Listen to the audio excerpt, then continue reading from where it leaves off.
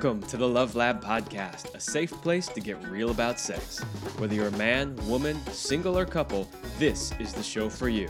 Because, well, sex matters. We are your hosts, Kevin Anthony and Celine Remy.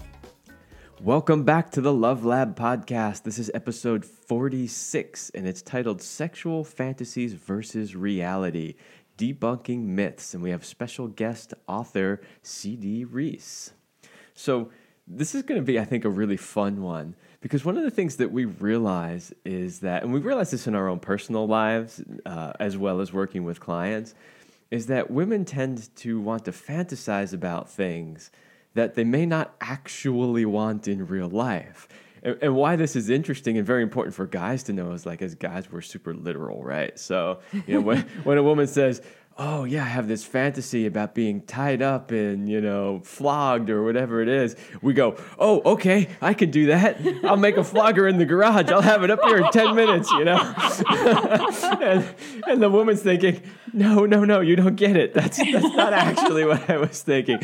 So we thought it would be really, really fun and interesting for our listeners to have an author and who writes about this stuff and dig into some of those ideas. Yes, and so I got really excited because I met Christine C.D. Reiss through a group, and then I started to read her books because I was like, well, might as well see who she is. So I dove into marriage games, and it's kind of like this, I want to say, like BDSM / erotic novel per se, and it was really cool because what I noticed is, first of all, I'm not into BDSM in my real life. And as you know, if you've been listening to the Love Lab podcast, we do occasionally go to sex parties, we explore sexualities, and we've been around BDSM. Lots of BDSM. Yeah. But it's not our flavor. That's just, we're more vanilla, and that's fine by us.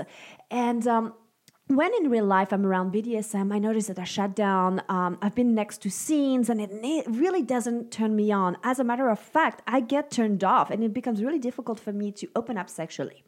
But I was reading Marriage Games, and it's all about BDSM. And I can't wait, by the way, to dive in deeper with that. But I got really horny. And I have to say, like, Kevin got a lot of really good sex out of me reading those books. So I think we need to thank Christine for that. Thank you.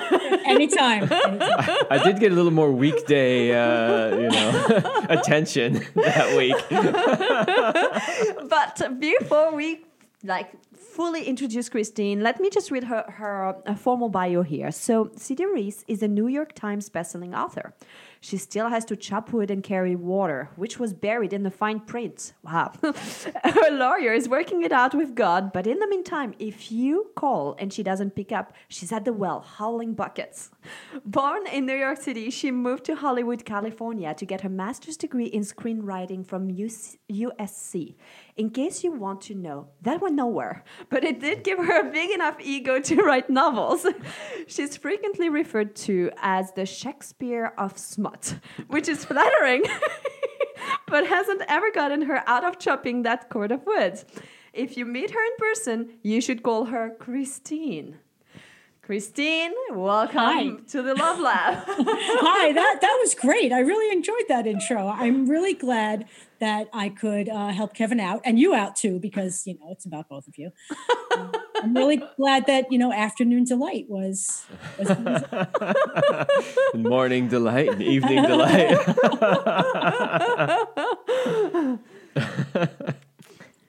So one of the things I want to start with is, how did you get into writing books about BDSM? I was really intrigued by 50 Shades of Grey. How she did things and said things and had kink on the page that I was afraid to write about before. And it was like this open door, like, you can do this. You can say these things, and you can like reading about this and writing about this, and it's okay. And that was really formative for me. And that's when I said, all right. And I cracked my knuckles, and I really just got down to business. And when you were writing these books, were you writing them with the intention of trying to reach, you know, the BDSM crowd or the non-BDSM crowd? That is an excellent question. I was not trying to reach the BDSM crowd because I like to sell books. And I'm not saying that people who are into BDSM don't read, but it's a very small community, and there are writers doing great work, that books that are directed towards that community, like Joey W. Hill does fantastic BDSM books. They're also very correct to the community and very correct within the scope of the lifestyle, because that's important. I am less interested in that. I am more interested in talking to regular, that's not the right word, people who are vanilla or kink curious, who just want to get turned on, who just want an emotional story, who just want to maybe experiment a little bit, and to show how this can fit into your regular life. You don't have to commit to an entire lifestyle choice, which is a fine lifestyle choice. I am not, saying it's a fine lifestyle choice, but it's not for everybody. The sex, however, could be for a lot more people than it appeals to initially, when given the whole array of toys and tools and rooms and, the whole thing. So I was really going for that crowd. So it sounds like for you, it was very cathartic to give yourself permission to write about this subject. And at the same time, I think it's very cathartic for the readers to be able to give themselves permission to explore their fantasy, to explore outside of the box. And because, as we always say, our biggest sex organ is between our ears, right? It's our mind. I mean, reading really engages that. And so I can really see how that gets put together, and it worked for me. Like I said earlier, it's not something that turns me on in general, but reading it did turn me on. And and then I brought it into my sex life, Yeah, and you can bring whatever you want. I mean, you can bring even just what's between your ears, or just a little, maybe tie me up, maybe just a little of this or that, and that's sometimes all that you need or want. It doesn't have to be. You can read about the whole array of possibilities and say, but actually getting tied up is uncomfortable, and it hurts my shoulder, and I don't feel like it today, and it takes too long, to get this whole apparatus together. Let's just do it. And in my mind, I'll pretend you're tying me up, and it's great. So, obviously, 50 Shades was huge, and so it showed that there was a demand for this type of thing. But I was curious, did you do any other research? Like, how did you know that this was going to appeal to people outside of the BDSM community? I tried not to. I had done a lot of research on the subject and kind of took what I needed from it. I didn't want to load it down with too many there are a lot of rules. So, in 50 Shades, which you may not have read, which is fine, he has a whole contract. And actually the contract is super hot. It's like written in this legalese, but it's all these totally hot acts, right? And the tension between the legalese and what they're talking about is just amazing. But it's very easy to get loaded down with the kinds of toys you can use, and how it's set up, and how permission works, and how consent works. And I wanted to be very clear about consent, but I didn't want a whole contract thing or to discuss every single act. I needed her to be surprised. Whereas in a lot of BDSM, you're not really supposed to surprise people. Yeah, you design your scene ahead of time. Like you create the scene, and then you get into the scene after everything has been meticulously outlined. Yeah, or there's an incredible amount of trust with the dominant, which is another, it can go, but I needed to do it in a way that was hottest, while still letting the reader know that they could trust me. To not take them someplace that was frightening. So I found that there was a good balance in terms of like explaining and describing some of the world. I even kind of like learned some things, and I was like, wow, she actually gives a lot of details about how the lifestyle works, without becoming too heady or like too frightening or like, oh my god, this is huge. But I'm curious, like, how do you do your research? Like, how did you learn all of this stuff? Where do you get this information? I have a lot of imagination. Like my imagination is like four-dimensional. So. I also have a long history, shall we say. I was brought up in New York, as you know, and I went to I just went to a lot of clubs in New York. And you would go to a club thinking that you were just going to a club, and you'd walk in on this whole thing that this is a thing. This is not what I expected to see here. But, I'm cool. I'd say I'm cool. Yeah, I'm cool. I'll have a drink. Yeah, cool. So there was a lot of that. There was a lot of reading. There was a lot of talking to people involved, which was fun and also arousing in its own way. Mm-hmm. So I took kind of what made me excited and put that into the books. See, I love that we're getting to this part, right? Because what you didn't say is, well, I've been in the lifestyle for 20 years, right? Like that's not what you said. You said you've experienced some stuff, you've seen some things, you used a lot of imagination, and you used the things that you thought would turn you on. And I think that was kind of a big part that we wanted to focus on in this episode, was the difference between the reality of it and the fantasy of it.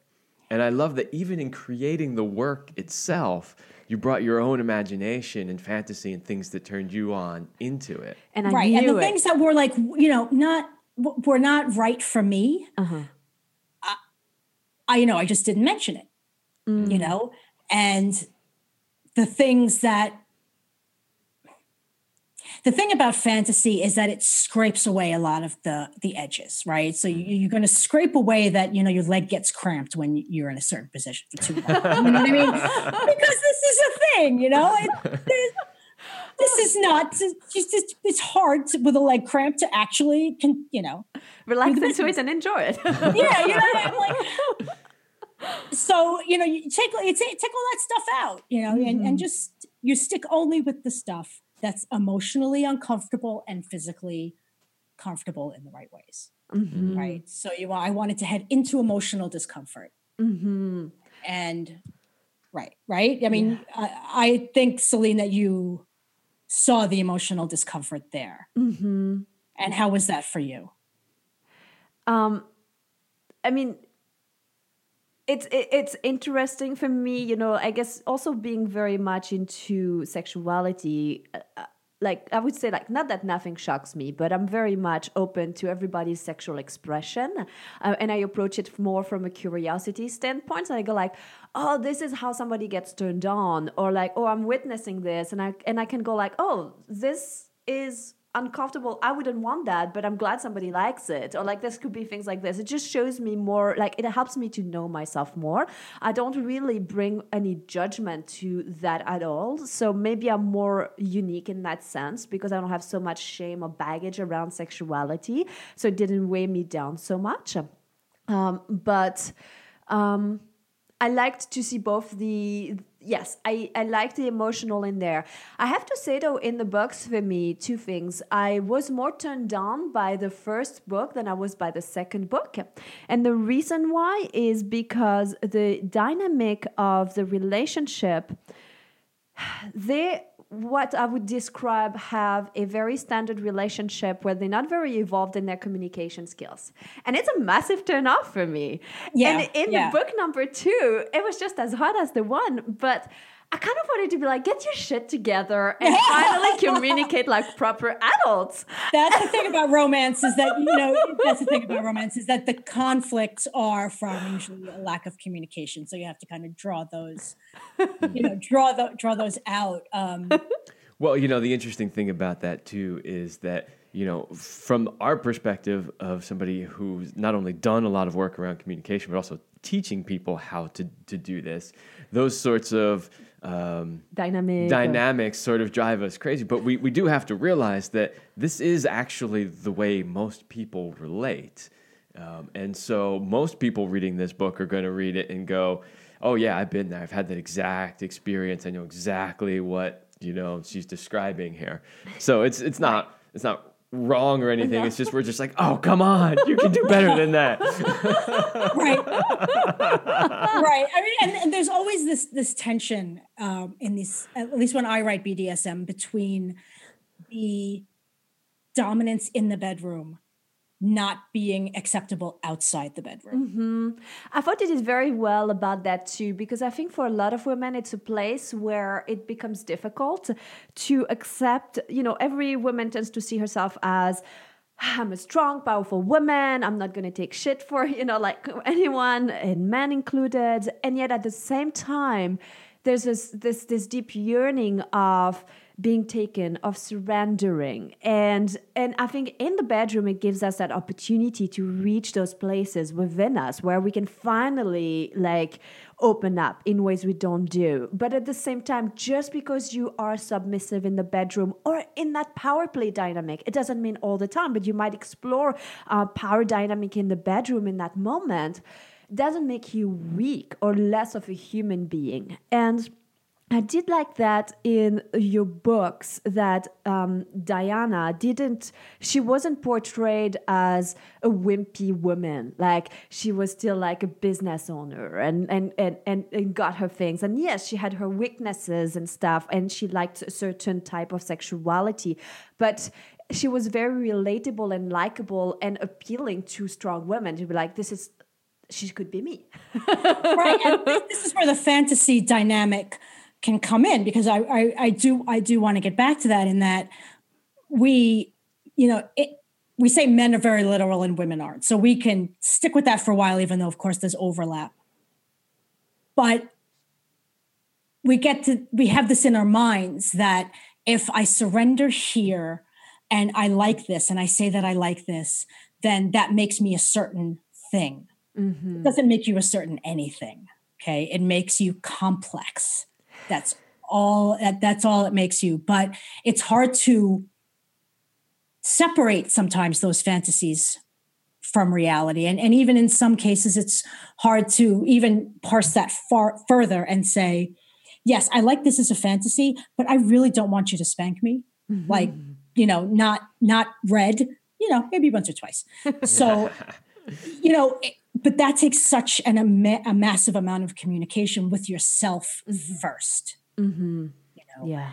First with yourself to say, this is what I fantasize about. This is my body reacting to how I'm thinking about these things, but I don't actually want that right now, or maybe ever, but this is, I'm making hand motions, which is absolutely not helpful to you right now. Well, I see that too, even if we take it in the concept of like a lot of guys, most guys will fantasize about threesome. And we have a whole threesome episode of whether or not you should have a threesome and stuff. If you haven't listened to it, go back to it and listen to it. But I do see that happening a lot. It's in most men's fantasy list, like, I want to have a threesome. But I can guarantee you that most men's real life experience of a threesome is nowhere near that fantasy in their head. It's a lot of responsibility for a guy. If there's two women in the bed, that's a lot. He's got a lot of work to do. That is true. And as a guy, now, of course, I've had my share of threesomes, so I'm taking myself out of this. But as most guys, they are not at all thinking about how much responsibility and work it is, but they really do want it to happen. It's only after it happens that they go, oh, shit, that was more than I bargained for. But I was looking at some research, and I found something from Pornhub. Every year they bring you stats, and in 2018 they did their whole overview of statistics. And what they found is that women are twice as likely to watch content featuring gangbang and double penetration porn, but they are also twice as likely to watch romantic themed videos. And that study, I think, really nailed it in exactly what your books are all about, because I think they kind of give you the experience of that, well, not that it's gangbang and double penetration. Actually, well, there were some butt plug experiences and stuff. So, like the ideas of that, but there's still some of the romance element. And I was like, I can really relate to that. Like, we lack that idea of the gangbang or being dominated, and yet we also lack the whole romantic gesture. Right. And here's the thing, like, women that are listening, raise your hand if you actually really want a gangbang. Like, there aren't that many hands going up in the air, I can guarantee it. And yet, when watching porn, women are twice as likely to watch porn about gangbangs. So what that really shows us is this difference between what women fantasize about and what they actually want in life. And I love, Cindy, the way that you said it earlier. You said, oh, it's maybe not something that I want right now, or maybe even ever, but maybe, right? And that's... Right. But just let my brain do its thing. And at one point, you just say, I am not going to be ashamed or embarrassed of what's in my brain, because that's what it is. But as far as my body goes, I should have complete agency over what I choose at any point. And very often, those are completely different things, and we have to be okay with that. This is so good. So I'm curious. So I one of my questions was whether or not you get turned on about your writing, and you kind of answered that already.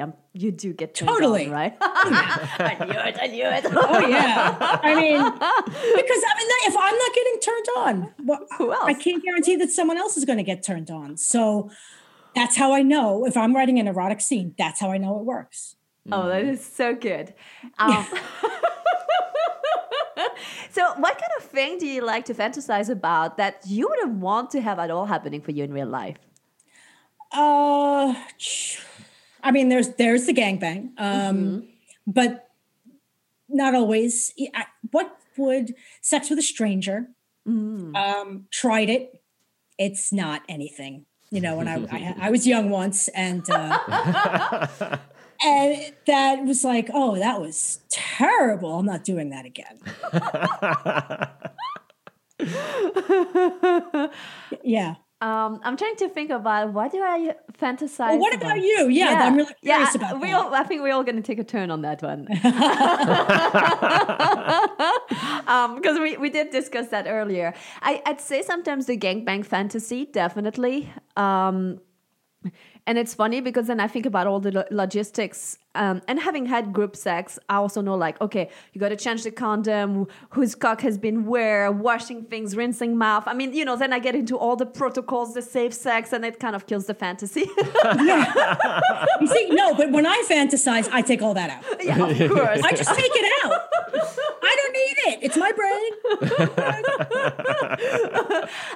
Definitely, there will be also some stuff of like romantic things. I tend to be more of an intellectual and very heady, even in my lovemaking. So for me, it has to be with certain words, and I don't always know, but it's just the right combination of like the right word at the proper time.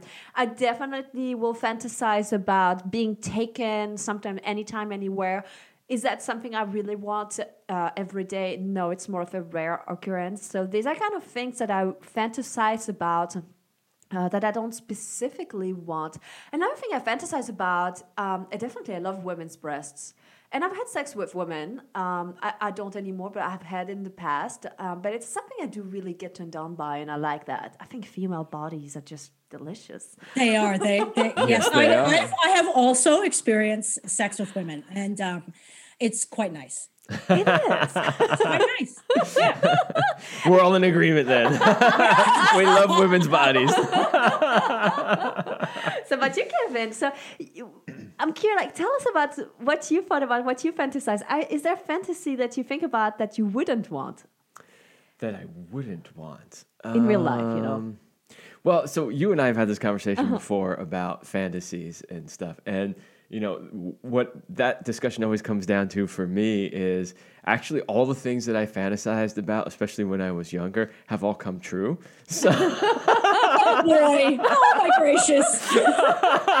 But having said that, I'm pretty sure that other people have more imaginative fantasies than I do. But like the typical things that as guys that we think about is, threesome is like the number one fantasy, especially for young men, is like the idea of having more than one woman. Of course, we never think back then about the actual logistics of that and how much work it is. And, most guys can't even satisfy one woman, no more or less two.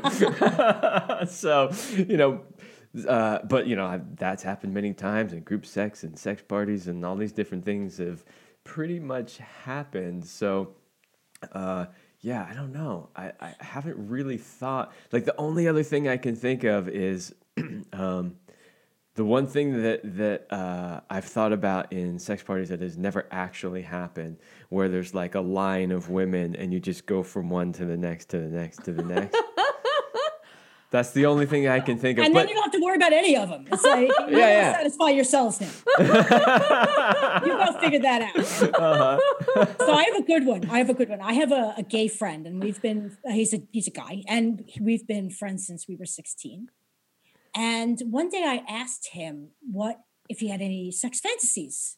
I wasn't going to, meet them, but we were just talking. We were, drinking, of course. And he said his number one fantasy was being taken by an all-girl biker gang. And I was like, "You're gay." He said, "I know." And, okay, does he want that to happen? Probably not. But I think, the beautiful thing about having this discussion and having all of us share, and you share about your friend and all that, is that it gives people permission to fantasize about literally whatever the fuck they want, right? And it doesn't have to come true in real life. It doesn't mean they actually want it to happen or they're going to try to make it happen or anything like that, but to just let the mind sort of be free to fantasize about whatever you want. Mm-hmm. Yeah. I'm curious if you have some steps that you could share or advice that you could share with our listeners on giving themselves permission to free their mind, because you had to do that in order to be able to write what you write. And I wonder if you found something that worked for you. How do you get yourself in that zone, in the mood to write that? And if there's something you can give them as tips to get there for themselves. I just would say, as soon as you start to fantasize about something and you flinch away in your mind, just take a deep breath and, as a curiosity, say, well, where would that go? But you really have to be, I'm not a psychologist, but I would think that you would really have to be okay with whatever comes out of your brain. And to just really know ahead of time, I don't have to want this in real life. Like, this can just be something I'm thinking about right now. But it's like baby steps, I think, one little thing at a time. Or, read books. Mm-hmm. There are lots of books out there from indie romance publishers that go places much, much deeper than I've gone. Mm-hmm. Yeah, I love that. I think it's such a good step when you notice that you censor yourself, where you're like, okay, this is as far as I can give myself permission to go, then having somebody else take you by the hand, and the books will do that. They'll be like, let me show you my inner world. And let me see if let's watch your body react to what you're reading. There are some great dark writers out there who write things that are darker than I might ever even consider writing. And there are also some that are not as dark. So you kind of have to feel your way through it. But it can be a really useful tool. Yeah, and I think, if you're the type of person who finds that you're limiting yourself in your fantasies, you should probably also take a look at how you're limiting yourself outside of the realm of fantasy, right? Because if in a fantasy world, you won't even allow yourself to really ask for what you want, then in the real world, are you really asking for what you want? And I think that this, like you said, could be such a great tool for people, because first allowing yourself to go there in the fantasy world, in the fantasy mind, And then maybe that will empower you to actually ask for what you want, especially when you realize that what you actually want is so much easier to ask for than the fantasy stuff that you came up with. But also, if you open those lines of communication with your partner, I think that you will be opening up emotional lines of communication that maybe you had kept closed. Mm-hmm. Because it's all about your emotions, really. I mean, to me. Yeah, I think for a lot of women, they will relate to that. Yeah, if you feel like you have that emotional connection, that heart opening, like that's what the emotional does. It opens up your heart. I think then we feel that we can open up in every other ways. Yeah. In our bodies. So I can totally see that. And actually, I do think too that men, especially as men get older, they also crave that intimacy and that emotional connection. It's actually a myth that men don't want that, and I think it's detrimental to men's sexual expression. And that's what I see in working with my clients, with a lot of the men that I work with. They do want to be met emotionally as well. They don't want to just be the guy who fucks or just needs a hole. That, yeah, sure, maybe when I was 15, all I wanted was a hole, but then I understood there was so much more to it. And so I think, yes, it works for everyone, that emotional connection. Absolutely. I'm looking at you, Kevin. Well, I'm like, is there something you want to add? Well, I mean, you said it very well. I can sort of reiterate that. But yeah, I mean, when I was younger, while it wasn't just a hole, there was definitely much more of a drive to have sex, and the details of it didn't matter all that much. But, you know, as you get older, now they matter a lot. I mean, now it's to the point where even if I was really turned on, if I realized that she's not into it, or she's just even going through the motions for my sake, I'm like, I'm out. I'm done. Like, I don't need this just for this. Like, I need that connection, that emotion. I need you to be present with me and really desiring it and wanting it, because it's your desire to be there with me is what sparks my desire. And without that, I'm just kind of like, I'll go play guitar. So, Christine, I'm curious, how can our listener find more about your work, since you told them they should start reading books? And I know you've got at least a dozen books. I mean, there's so many. I've only read 2 of yours, and so I have so much more to cover. So tell our listeners more about where they can find you and about your work. All of my books are on Amazon in ebook form. They are only on Amazon right now. They're Amazon exclusive on ebook, but they're in paperback everywhere. They are different levels of heat. So Marriage Games would be a 5-flame heat, and the Submission series would be 5-flame heat, and then, you know, it goes down from there for readers who aren't in the mood for that right now and are looking for something more emotional or something sweeter. You can pretty much tell when you read the descriptions. And by the cover. Yeah, and the cover, yeah. Like, if there's a collar on it, you get where we're going here. Or there's a guy without a shirt on. Well, that's a certain thing. That's hot, but not graphically hot, or somewhat less graphically hot, or not BDSM. You know, that whole thing. If there's 2 people kissing, that's what you get. That's what. So, yeah, the name is C.D. Reiss, and you should check them out. And if you're interested in more in the genre, if you go to my author page on Amazon, it'll show you what other people who buy my books also buy. Awesome. So you'll have an idea there of what might work for you. Cool. Yeah. And I know you have a special gift for 5 of our listeners. The first 5 people who will be emailing you. I will give the email address right now. It's Christine, with a CH, Christine at cdreiss.com. Okay. So and Christine at cdreiss.com.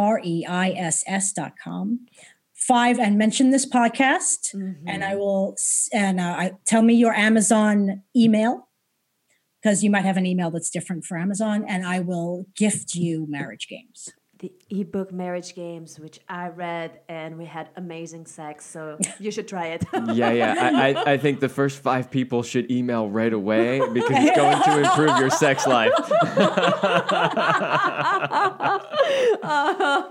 Well, thank you so much, Kristen, for your time, for sharing all about your work. This was such a fun conversation. Thank you so much for having me. You are welcome. All right, everybody, that's all the time we have this week, and we will see you next week.